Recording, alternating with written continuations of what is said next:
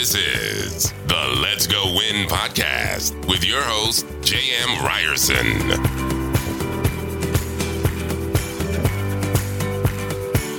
What is happening, you guys? Welcome back to the Let's Go Win podcast. We are here for a Tuesday tune-up where we help you be happy, healthy, wealthy. That's certainly our aim. That's our intention. And we talk a lot about leadership, performance, and mindset. And the gentleman I'm going to have on today, he's jet-setting around the world. He's living all over the place. He's living his best life. So I think we can learn a lot. Michael Darko is the founder and CEO of Farrington Jets, the world's most security-focused jet charter company.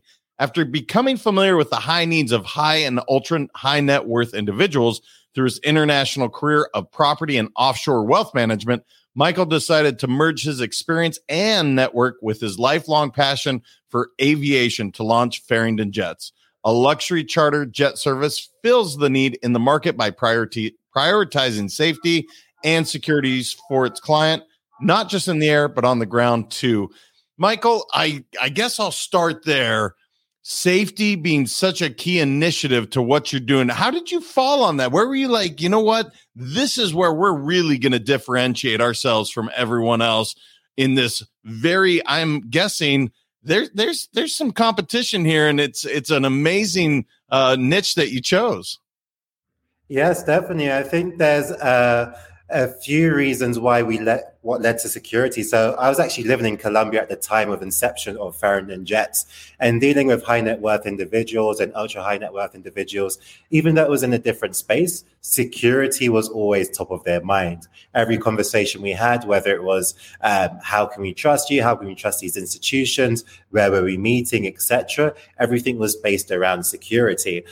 So it always just made sense to have a security-led focus in regards to private charter. As well as that, around the inception of the company, one of my good friends in Mexico, or in Colombia at the time, runs one of the largest private security firms here in Latin America. And they had a massive need of people requesting private jet charters. But because they were so focused on their specific niche of providing the security on the ground, they never ventured into it themselves. But I knew that there was a need there. So I'm curious how you landed on aviation, because it's, maybe I'll start with that. Do you have your own pilot's license? And how did you land on aviation? Because it's not the world that I would have, like, I don't know. I would never think of it, but what a cool world to play in, live in, work in, provide service. Like I said, you've lived in the UK and Colombia and Mexico. That kind of lends itself to that, I suppose. But how'd you land on aviation, brother? Aviation, it's been a very long time that aviation's been on my mind. So ever since as long as I could remember, I've always had this passion for aviation. I'm always going to aviation museums, model airplanes, etc. as a child. So typical nerd in that sense. I had my first pilot's lesson from the RAF because I was part of the Royal Air Force Cadets in the UK. And that either happened at, I believe it was at 14 years old, or it may have been 15. So either way, a very young age. So I was always really interested in it. All of the subjects I chose through my education, it was based on becoming a pilot. When I left college, I was looking to earn enough money to go and get my my pilot's license to become an airline pilot.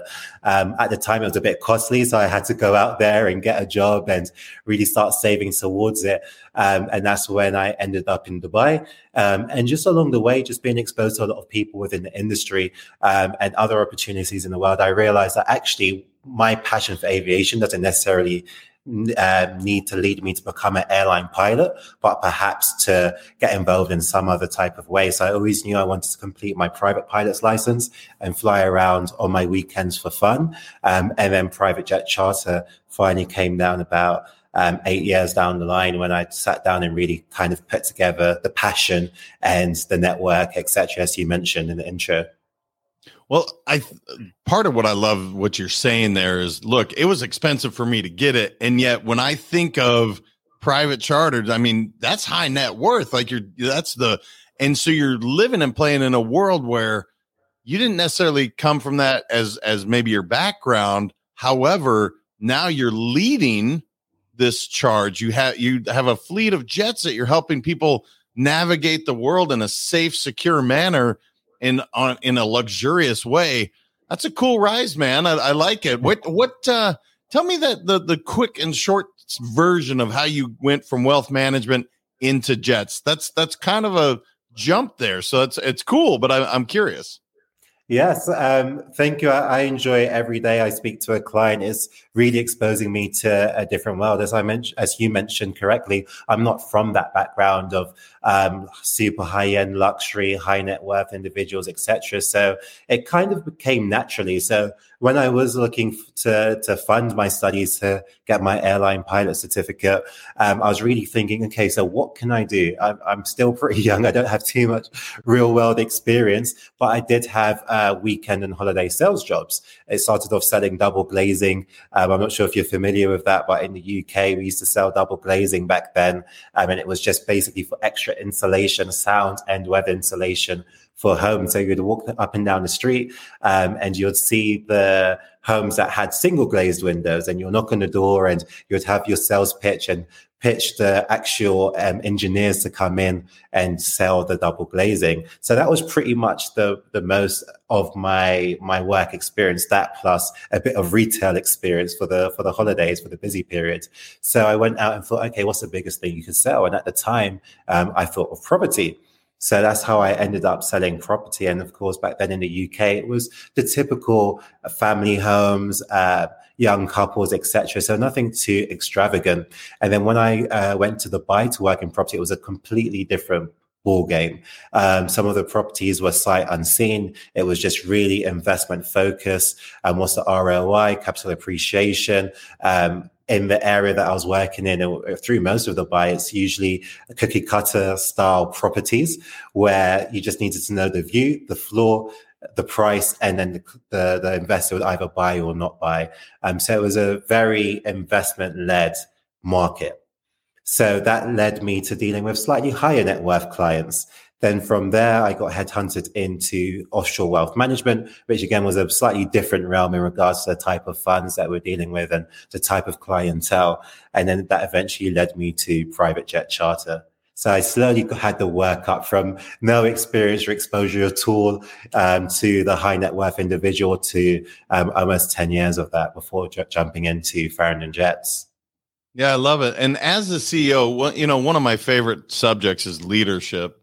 And I'm passionate about it. And I love asking executives a couple of, what is your leadership philosophy, Michael? I know that's a big question, so I can narrow it down if need be. But if you have an overall philosophy, and then has that been kind of guided through mentors? Have you had, I'm guessing with the various experiences, you've had some great leaders and unfortunately probably some not to follow as well, or at least that's been my experience. So. Yes, definitely. I've had some amazing examples of how to lead and some amazing examples of how not to lead. So definitely picking the best from both worlds. But along the way, definitely, I don't think I would have made it to the point I'm at now if it wasn't for mentorship.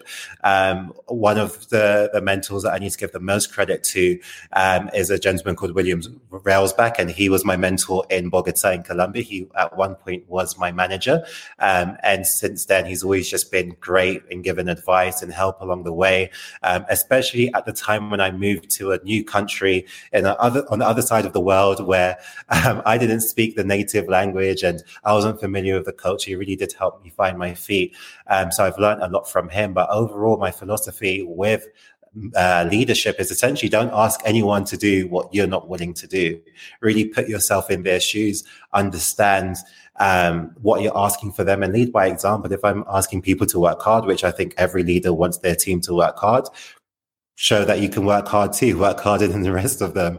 Also really work with them to develop them. I think it's one thing demanding something from your team and another thing to really helping them achieve that goal and making sure that your goals as a CEO, whether that's on a personal level or as a company, it really aligns with what that individual, what that team member's personal goals are as well. So if it's, for example, buying a new home or having enough to really help with a new family that they're starting, or if it's a career goal and they want to reach a certain level, really invest in their development or invest in their goals.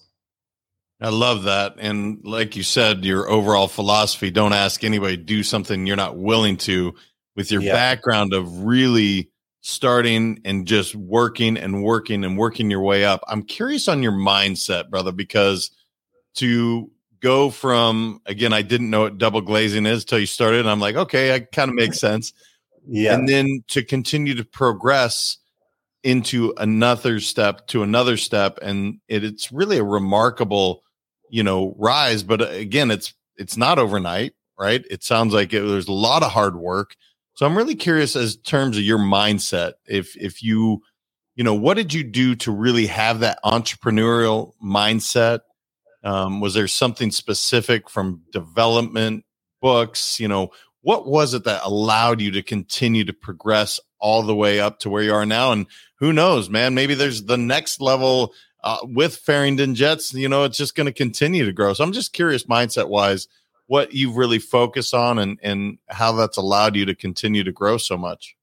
Yeah, so you mentioned development there. Self-development is key. I've learned that from my mentors that have all been in positions that I've wanted to be in. I think a good thing about mentorship as well is just seeing others' examples. So I have had mentors who came from a similar background than me and have made it a lot further in life. So it really kind of took that cap off what levels I could achieve, and really seeing how they did it. So really studying new fields, always becoming an expert in your field, always willing to learn and develop, never thinking that you are the best or that you know it all, but keep studying, keep progressing, and keep elevating your circles as well to people that can teach you things and you could teach them things.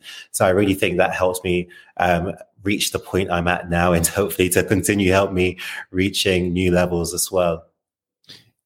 Being that you've been around the world, again, my count has you at least 3 different continents. So, I mean, you said the UK, Dubai, Colombia, and now Mexico. Yeah. Have you seen a common language in terms of properly treating employees for performance? Because I know culturally it can be so different, right? The way we interact in the States can be so different than how it is in Latin countries as it can be in Asia. So I'm just curious, in your time, because you have that unique background, do you have to just be able to adapt and change, or are there really some cornerstone like principles that apply whether you're in Dubai or in Medellin or in Mexico City? Yeah, so the cornership principle is really just adjusting to whoever you're speaking to. So I think this really came into play most for me in Dubai, because it's a massive melting pot of people from all over the world, and you're dealing with various different nationalities throughout the same day, maybe about the same business matter, but every one of them communicates very differently. So, for example, the amount of rapport you have at the beginning of a meeting is very different. The way people like figures, how much people like to build a personal relationship, or how much people like to focus on building, just going straight to the point, straight to business, straight to the facts. I think it really varies. And yes, you can have generalizations within different cultures, different groups of people, just due to them all having a very similar way of doing business from their home country. But then really, just like it is in the States, Canada, the UK, etc., every single person is different. So you really do have to learn how that person likes to communicate. What don't people know about the luxury charter jet service industry, where you're like, I wish everybody knew this? What's the secret that some of us that don't fly it often, right? We're used to doing commercial, perhaps, regardless of status there. It's like, when you get to there, maybe there's something that we're all missing that you're like, I wish everybody knew this one thing. This is what Farrington Jets, if you were ever to check it out, this is what you're going to experience. And this is why it's so cool.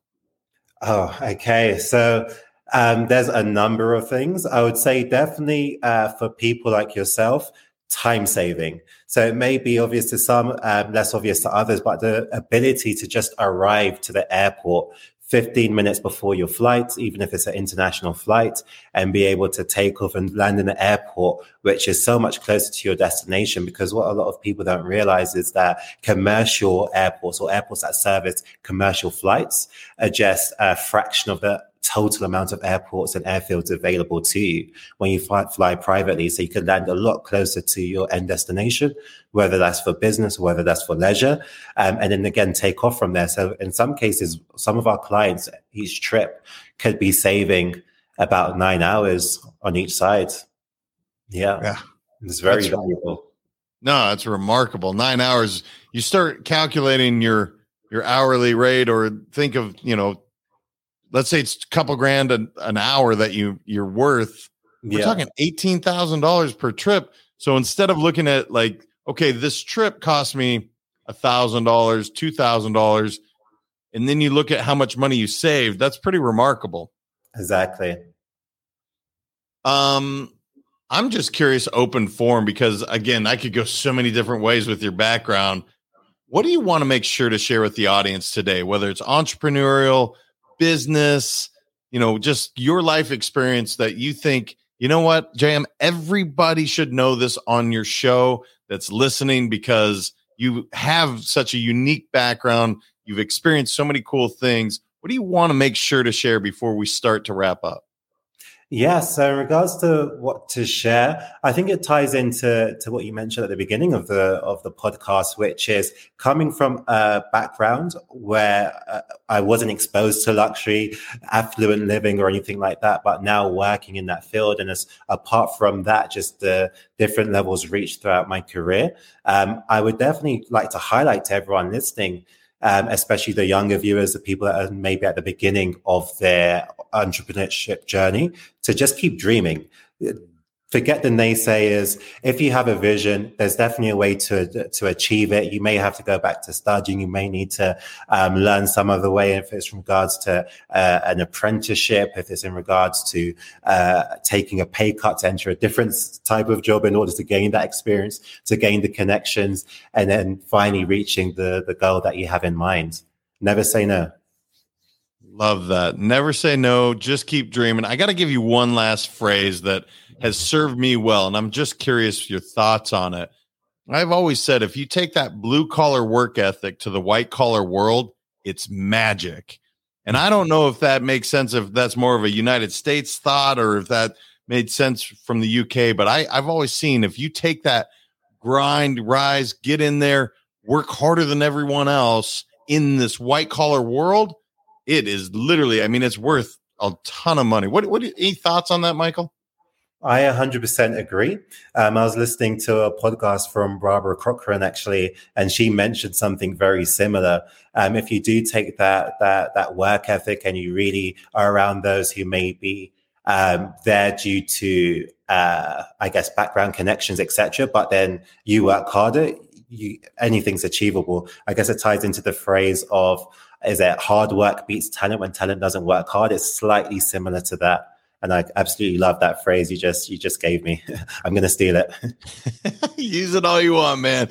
And one thing I want to definitely steal from you is your humility, brother. I got to say, you're just a kind of a cool, laid back guy that just, you're just fascinating. Brother, if people wanted to reach out to you, find Farringdon and what you all are up to, where's the best place to connect with you online, or to really look at what you're doing, to learn from all your amazing experience? Is there a best place to reach you? Yes, definitely. So for Farringdon Jets, if you are looking for charter quotes, just visit our website, which is Farringdon Jets. So that's FARRINGDON. Jets with an S.com. And we're also on social media with just Farringdon Jets on all handles. If you're looking to reach me personally, you could reach out to me in LinkedIn, Michael Darko. So that's Darko, Darko, like Donnie Darko, easy to remember. And then I'm found on social media with the handle Mike_is_where. And that ties into me being in a lot of different places, as you mentioned earlier. Truly a Renaissance man, brother. I got to say, you know, when you meet someone that goes all over, has lived these different places, you just have such a cool experience. And thank you for sharing it with us, man. Congrats on your success and continued success. And just thanks for being here, man. You're awesome. Thank you, JM. It's been a pleasure to be here, and your podcast is definitely inspiring. I've loved listening to the episodes. So it's truly an honor to be able to feature on one. Thank you. Thank you so much. You guys, I mean, look, go save 9 hours. He just said it. Just take your hourly rate, multiply it by 9, see what that is. Then you look at the cost of the ticket versus your normal. I'm telling you, it's going to work out way better. And if you talk to people that have done this, they will agree with you. Your time is more valuable than anything that you have. Remember, your mindset matters. Share this with people. Let them hear about Michael of Farrington Jets, everything that they're doing, because this might be a great tool for somebody else to use and discover something new. So until next time, remember, your mindset matters. I appreciate you all. Thank you so much for listening. If this content is delivering value to you, please make sure to subscribe, rate, and review us. That helps us build this community, and that is what we are all about. Building this community as big as we can, helping as many people as we can, and deliver as much value as possible. Be sure to head over to letsgowinpodcast.com for information on my coaching courses, and make sure to follow us on Facebook, Instagram, and LinkedIn at Let's Go Win 365. Let's go win and transcend in life.